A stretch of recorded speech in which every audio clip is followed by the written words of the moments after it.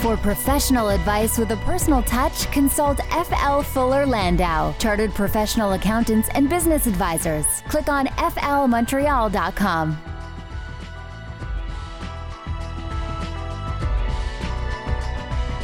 .706, welcome to Today's Entrepreneur, presented by Fuller Landau, a program about the entrepreneurial spirit that drives Quebec business. My name is Dan Delmar, along with FL Fuller Landau's Josh Miller. Good evening, Josh. Hello, Dan. And this evening on the program, we'll talk to Carmelo Marsala of SprayNet. Absolutely. And that is on the way. We'll also get to some marketing notes. But first, as usual, some of our entrepreneurial news items of the week. And I want to begin with yet another product from Uber. And this one's pretty interesting because it actually helps young entrepreneurs. I like this idea. Dan, this afternoon, and I'm sure I was one of millions of people that got this. This afternoon, I got an email from Uber called Uber Pitch. Now, Uber Pitch, what are they doing? They are asking their Uber customers that have startup ideas that if they wanted to submit their idea in writing on their Uber platform, and if they get selected, they will have a 15-minute free Uber car ride with an investor in that car. So they'll be able to pitch to an investor, I guess of Uber's choosing, for 15 minutes. They'll pick you up and drop you off at the same location that you register at. And Uber is doing this free of charge. So, okay, or maybe not free of charge. I'm sure they're getting money out of it somehow, and maybe in future income or shares of a company, who knows what. But an absolutely brilliant way to expand yet again the kind of the startup market and putting people together, kind of the speed dating in the car, if you will. Hopefully they don't speed, but speed dating in the car. That's brilliant. So if an executive or an investor has just a few minutes in his or her day and wants to call an Uber, and there you have it. Wow. Absolutely brilliant. All right. Could make many a millionaire. A banner year for securing investments here in Montreal. This is kind of surprising. You know, it's interesting. When we had Helge Sietzen of Tandem launch on a few weeks ago, we were talking about how the Canadian market is really far behind the U.S. market in its ability to pitch and its ability to really know exactly what the investor is looking for. They're doing okay. This article is saying actually Canada's gotten much better and has actually been able to attract many, many more millions of dollars in this marketplace. And I think it's definitely true. Listen, as we're not as mature as the U.S. market when it comes to this, but we certainly have developed a lot of experience in the last few years. I think what's also helped is the dollar.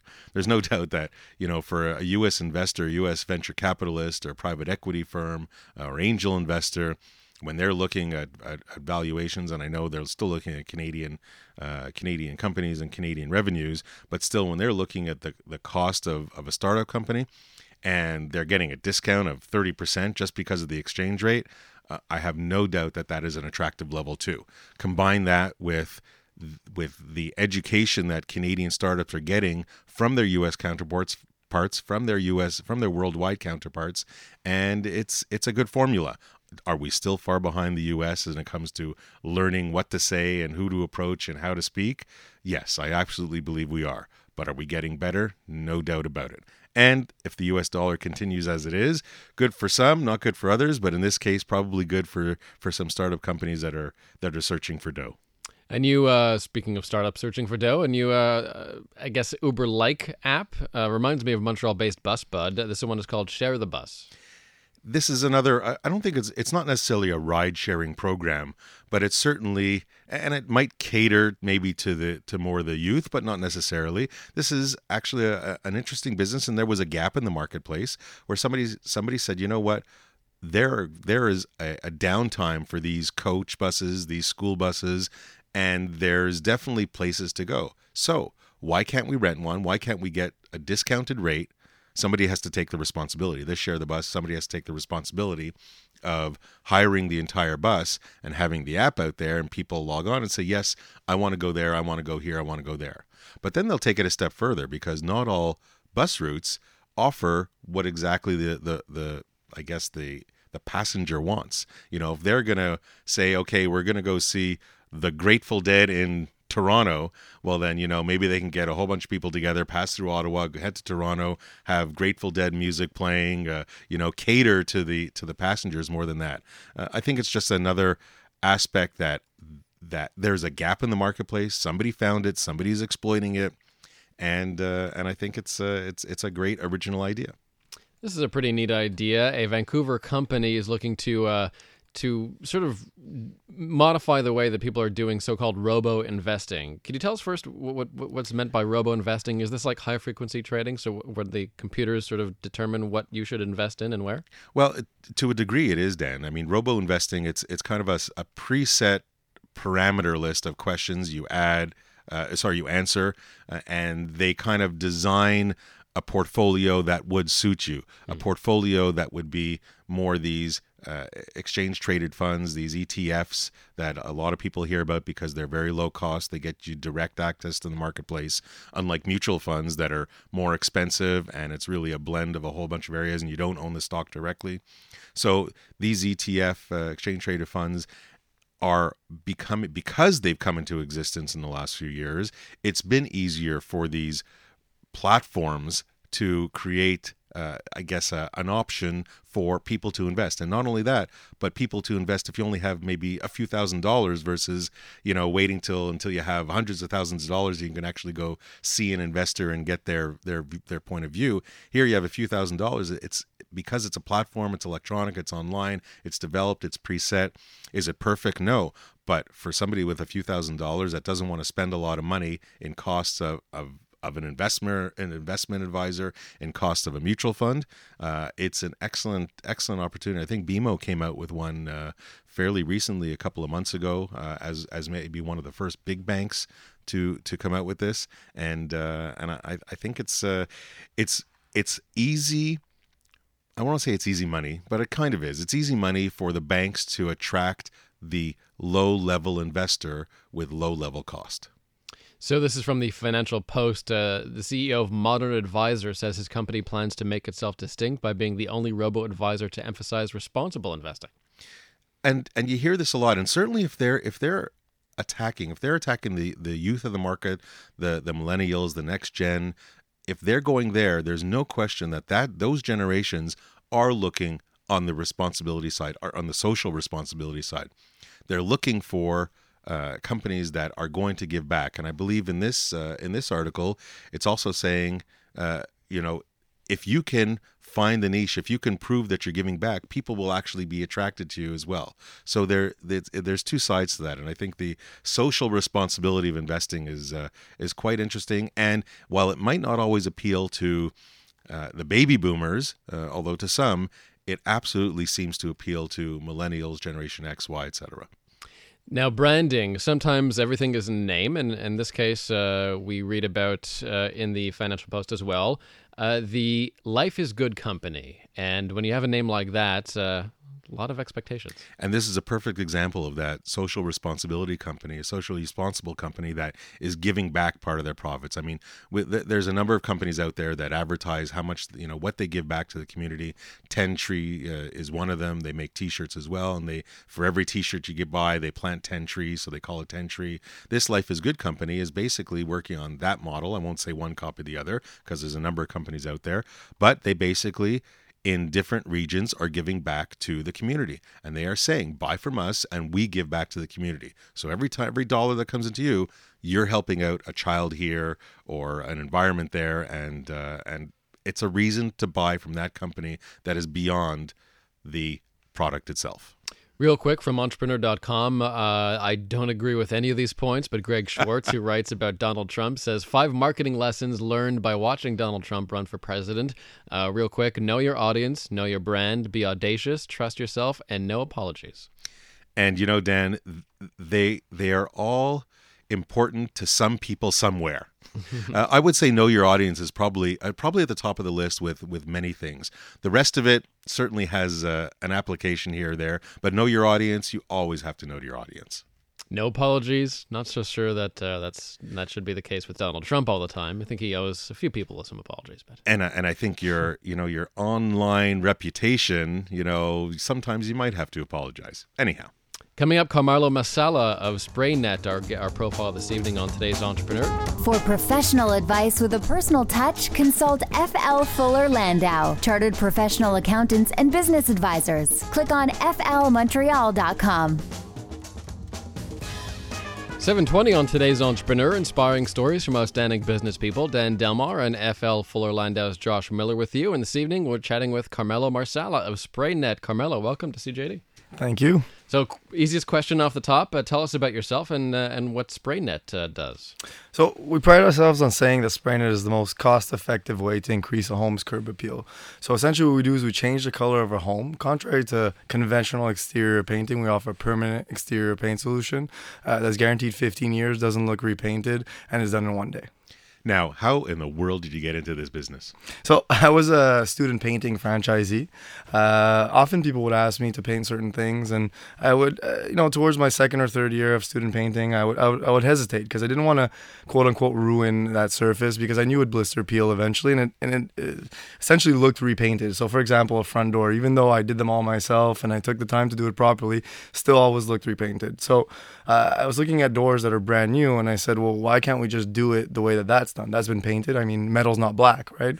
So then that's when we looked into the factory and we said, okay, how are they doing it in the factory? And then how can we bring that on site?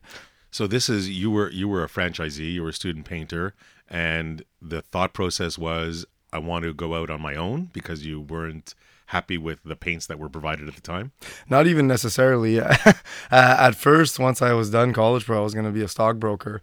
But I had sent out a couple flyers, talking about how we were going to spray homes.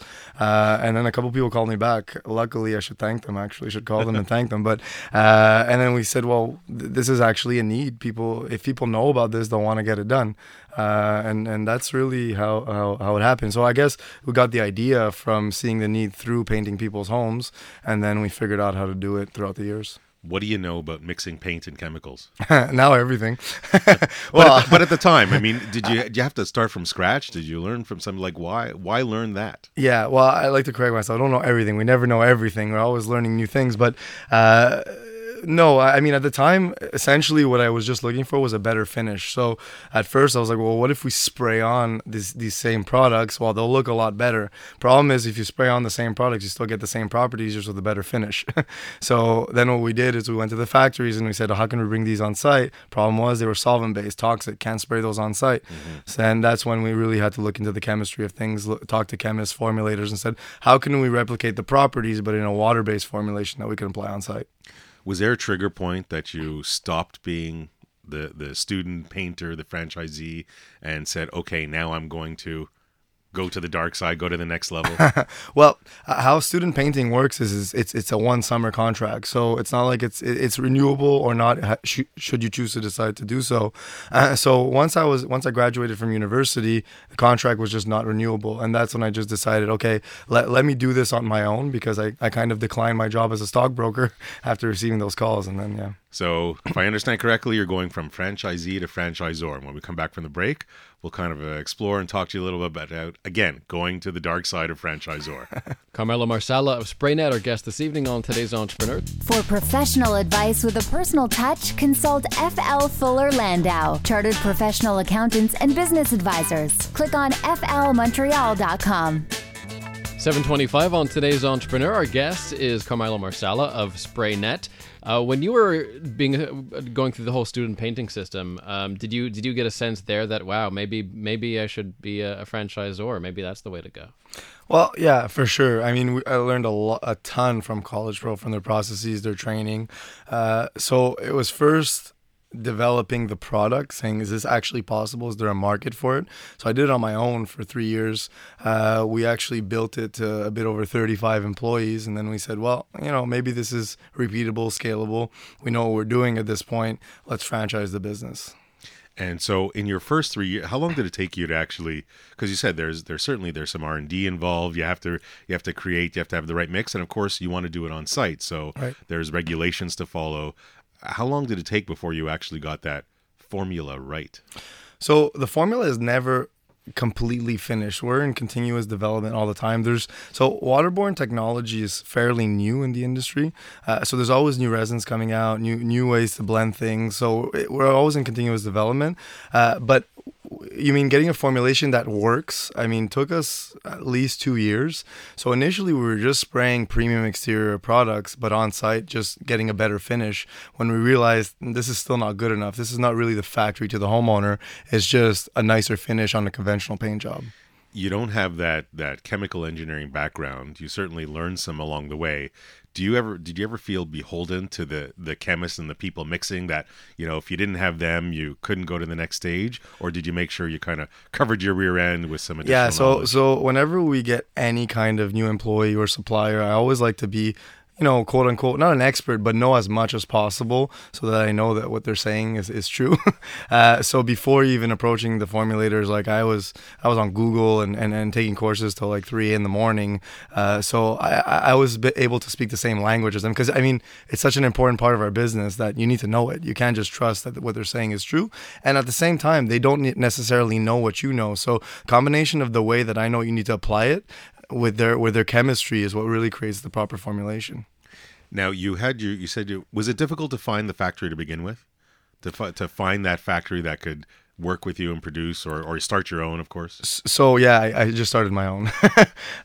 Did you try finding others first? Did you subcontract? No. It wasn't even part of the equation. No, I didn't feel like it. It takes too long. No, I'm kidding. But it's just because I like to do things on my own. I like to really be, in control, I guess, if you will, and grasp knowledge for myself. So yeah, we started our own. Now, as a franchisee, you certainly have to follow the rules of the franchisor, whatever they may have been. They may have consulted with you, they may not have. What are some of the things that you learned as a franchisee that you started to apply as a franchisor? Well, I learned that I'm a horrible franchisee because I like to do things my way. So that's also why I knew that I had to do my own thing. However, what I did learn through franchising, and not just through college, is choosing the right profile to be a franchisee. Because again, I'm not a franchisee profile, and at first I was looking for someone like me, and I quickly realized that's not exactly who we need to be looking for in a franchisee. So you developed your own criteria of what to look for? Well, Canada the last 2 years has been a bit of a testing ground, I guess, if you will. We've have a whole array of different profiles of franchisees. Now we're starting to really zero in on who are our top performers and who we need as franchisees going forward. And that's really what we're taking away to go into the U.S. development. And that's probably the most important thing we learned in the last 2 years. So when you're looking for the next franchisee, or maybe you can share experience of some of the past franchisees, what have you looked for? What has really turned the table? What has pushed them over the edge? Say, you know what, I want to work with this person. So there's been an evolution in the type of franchisees that we're getting into the system. So it's kind of like it's been a 3-wave process. Initially it was owner operators. I was looking for people with one territory who would be fully involved in their territory and potentially buy a second one. Then in year 2, as the word spread, we were getting, business people interested in our model. And now winning international competitions, being on Dragon's Den, we're getting top business people. So we're looking at more of the multi-unit approach. We have bank VPs on board, CEOs of multi-million-dollar companies who purchase 5 territories. So it's a bit of a different profile, and it's great. And I think I want to explore that further because it's interesting, as you say, going from owner-operator to taking the business side of it. But of course, those contests that you enter, and we talk about all the time with entrepreneurs, always interesting to hear about, especially the one on Dragon's Den that we'll explore when we come back after the break. Carmelo Marsala of SprayNet, our guest this evening on Today's Entrepreneur. Also later in the show, we'll chat about marketing, traditional versus online marketing, and reputation management.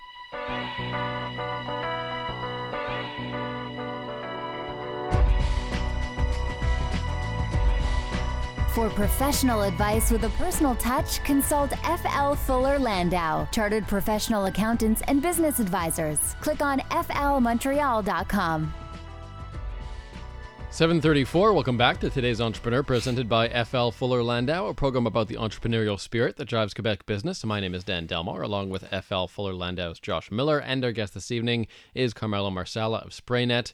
And Carmelo, you started out as a painter, and you decided to sort of go in a different direction with your career. I guess you wanted to be in finance. What made you sort of go into the trades? What did you think that would be a better long-term bet? Well, I kind of just fell into it with the student painting. It was kind of just a summer job. And then I realized there was an opportunity there. I mean, everybody out of school wants to be a stockbroker. Nobody wants to be a painter.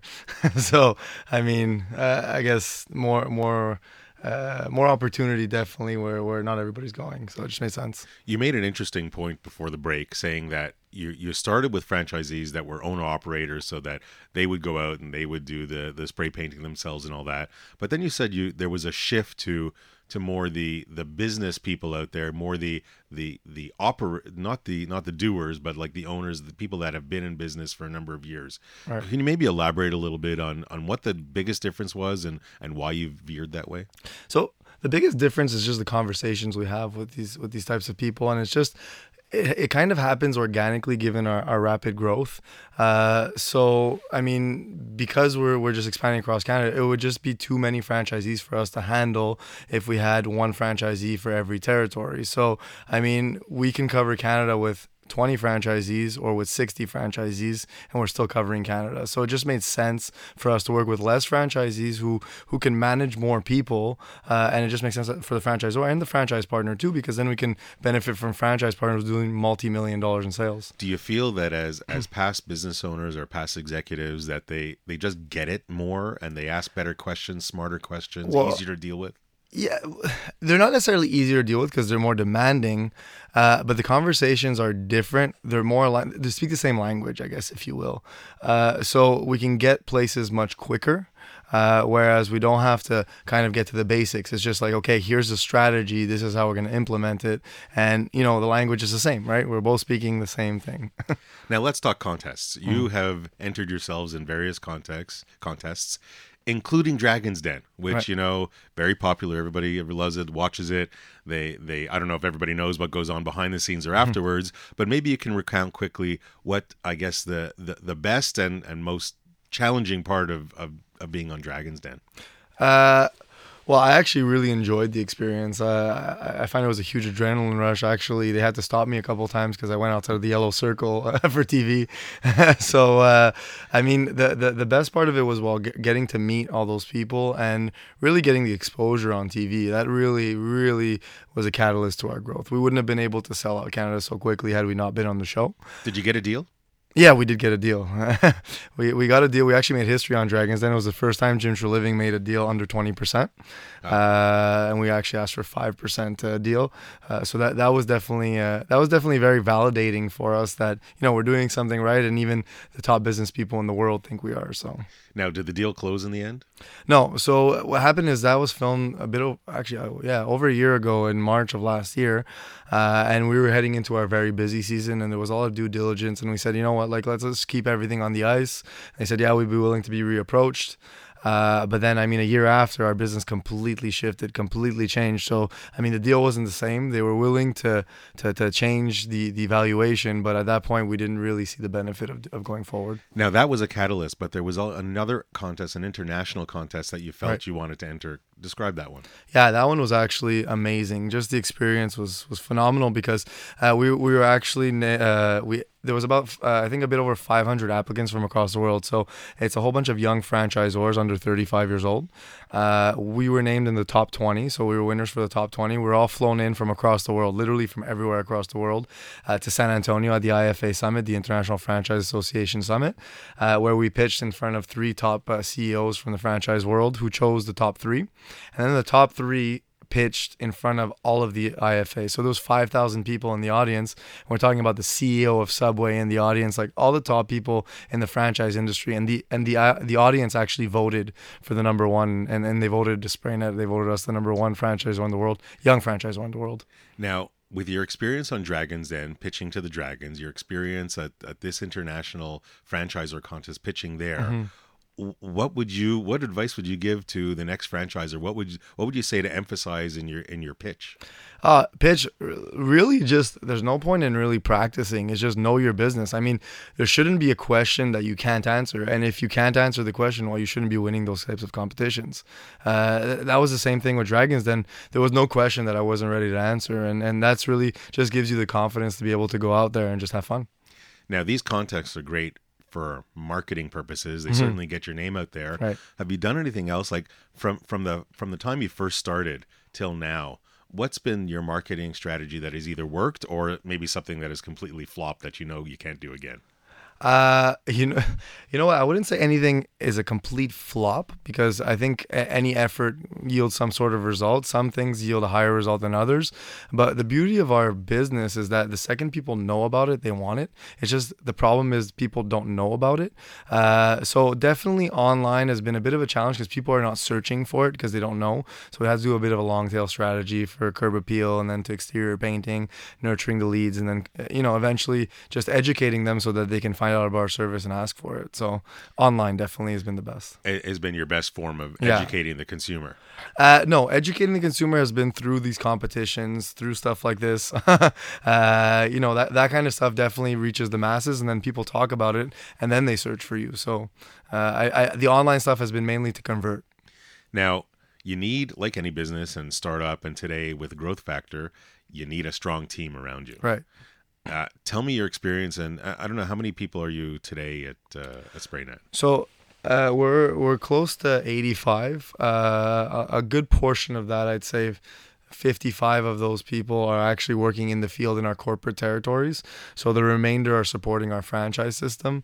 And I actually like that you talk about that because, the media and all these interviews and all these prizes are all about the entrepreneur. But, they all glorify the entrepreneur. But, that's a specific profile and just one piece of the puzzle. There's a lot of smart people around the entrepreneur. We never talk about them. So I'm glad to talk about them right now. Here's the opportunity. Yeah. And who would you...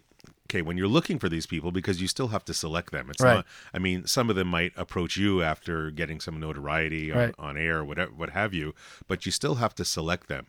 What is your criteria in selecting your key people? So the first criteria literally is, would I like to hang out with this person for more than a day? If the answer is I can't stand that person after 10 minutes, well, forget it. I'm working with this person probably 80 hours a week. That's not going to fit our culture. Regardless of what they know or where they came from Doesn't or who matter. their contact base is. Doesn't matter. I don't think past performance is an indicator of the future, and I think cultural fit is the number one criteria. And then after that, obviously experience, skill set, that's definitely the second. But number one, definitely, do I want to hang out with this person? So you're looking for franchisees that are particularly friendly, that could get along with customers, that kind of thing? Well, of course. If we're talking about franchisees, it's the same selection process, essentially, just a different profile. But when we're talking about the staff, we're with my wife won't like that I say this, but I'm probably with them more than I am with her. So, I better like them. she knows it's true, but she knows you love her as well. Yeah, exactly. So question. Have you ever hired somebody that said, you know what, maybe I shouldn't have hired that person? Oh yeah, of course it happens all the time. And then, do you realize quickly? Are you quick to react over time? What have you been doing? So I think my biggest default is my inability to react quickly to that kind of stuff. Because I'm like, oh, that person will change. We can develop this person. Let's see this as a challenge. And then, time and time again, you're disappointed. And if it's one thing, if I have a New Year's resolution for 2016, I gave myself is not to keep doing that, because you just prolong it, and it's not a win-win for anybody, because that person also doesn't feel good. It's not just the business, but the person within the business, which is uncomfortable. And then it just ends up being sour for all parties. So when you say you hire you need to be able to spend a day with them or not, is it possible to get too friendly with them so you can't make that right decision afterwards? Yeah, but look, our fourth value, I guess, is having fun. And having fun, if you're happy, it just makes everybody more productive. And just no, I don't think you can have too much fun, because I think happiness is the key to success. I'm a believer you can't have too much fun, especially if you enjoy what you do. Yeah. So you started in Montreal, you expanded throughout Quebec, you're going across Canada. What's next for SprayNet? So clearly it's the U.S. It's a no-brainer for us. Canada's pretty much full. So now we're working on solidifying our team, building our new head office so that we can house everybody, and then franchise development and support. Now, why I guess for the obvious reason is the U.S. and do you get help south of the border?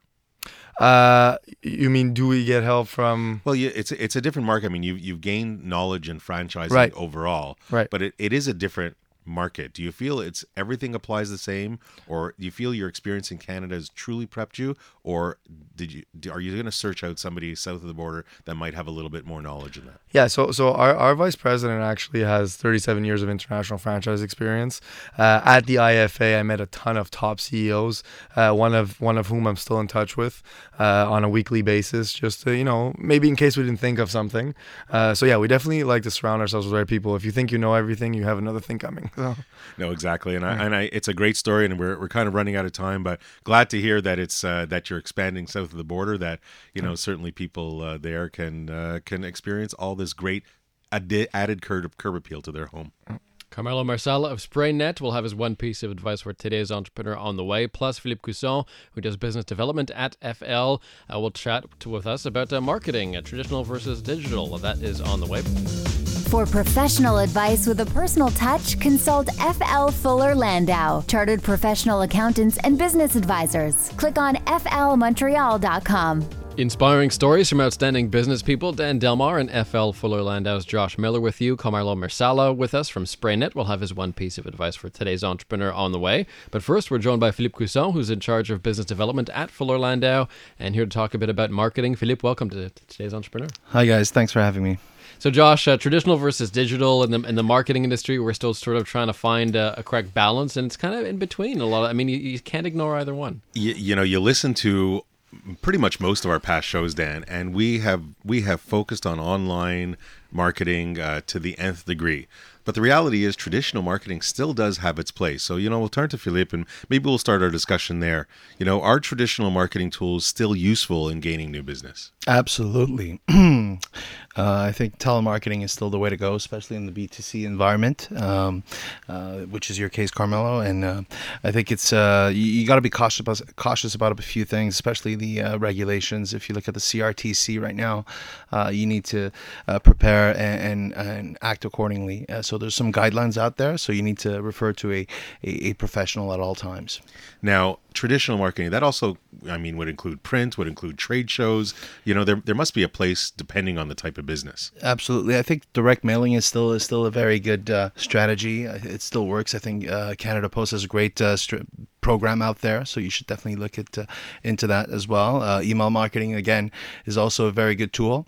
But you need to be careful with the regulations. The new bill C-28 came about last year, and it's designed to regulate the best practices. For an example, Porter got fined $150,000 in January 2015 for not applying the regulations in their strategy. So now there's no question people are always weighing the bang for the buck. To the traditional marketing, the trade shows, the mailings and all that, they cost. Whereas the online can cost. You can boost your posts and you can do, but it certainly might cost much less. So if we go into the social media aspect, well then, how do you leverage technology in that B2C, in that business to consumer environment?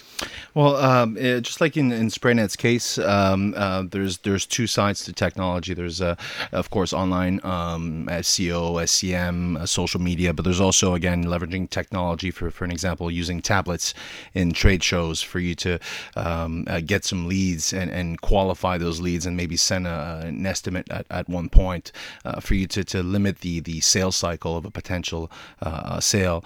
Also, again, online booking applications, especially in the B2C world, I think it's a great tool, again, to collect qualified contact information, but also, again, using CRM to track those data and those leads as well is definitely a great tool. And you say CRM, which is, customer relationship management software, because what we find in many cases, people are not measuring everything they do. They can't manage what you can't measure.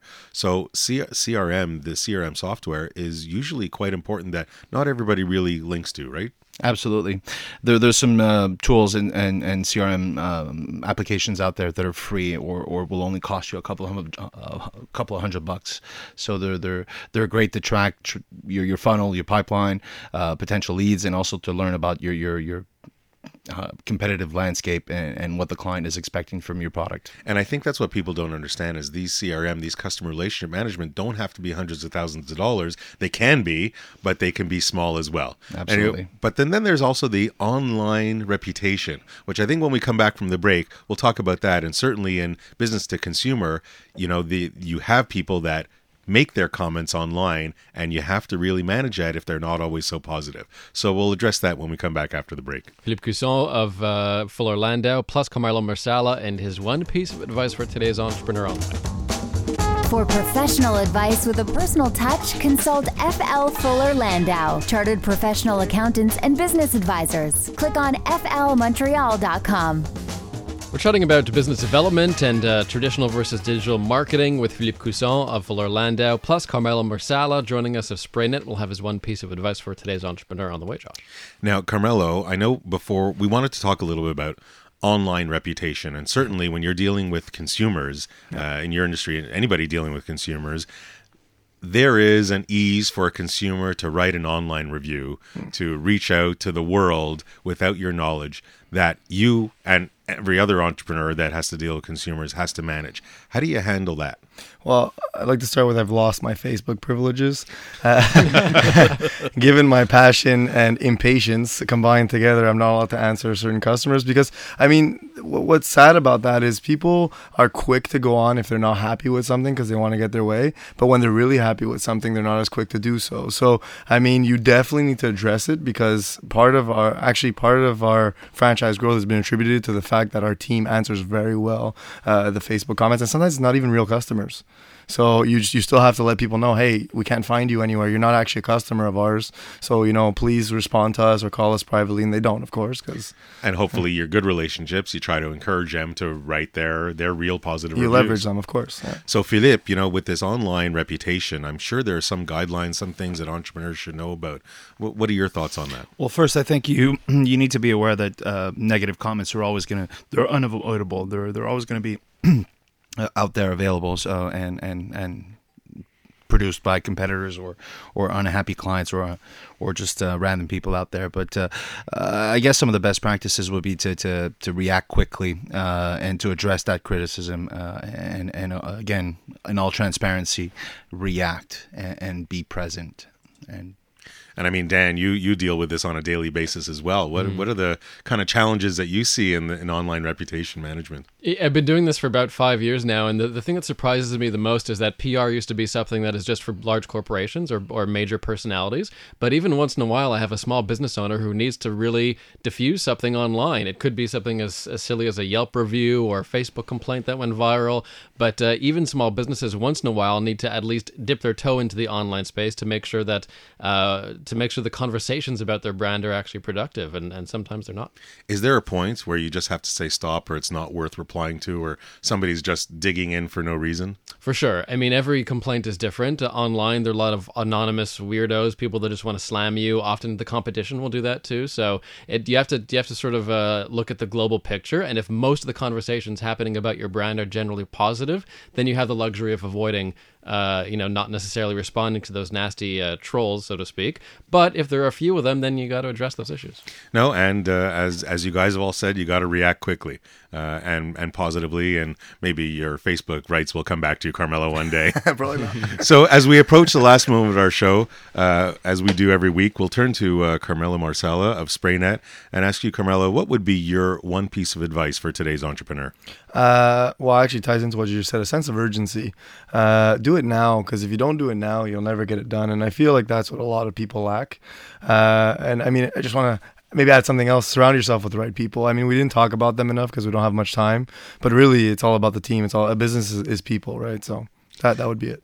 Thank you. And Dan, the takeaway I got that, again, we kind of glossed over pretty quickly, was that when Carmelo meets a supplier or engages somebody around him, he does inform himself a little bit. He doesn't become the expert, but he knows enough to know if the person in front of him is really shoveling the BS or not being so truthful. He can spot it and he can eye it. And I think arming himself with that information as an entrepreneur is absolutely huge and very, very beneficial. Thanks, Josh, and thanks to Philippe Cousson talking about business development and marketing. We'll have you back on more shows, Philippe, on the program. So and Carmelo Marsala of SprayNet. Carmelo, best of luck. It's a great local success story, and good luck with your expansion down south. Thanks a lot.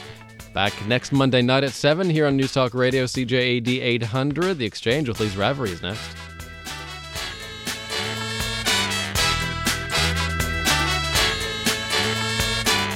For professional advice with a personal touch, consult FL Fuller Landau, Chartered Professional Accountants and Business Advisors. Click on flmontreal.com.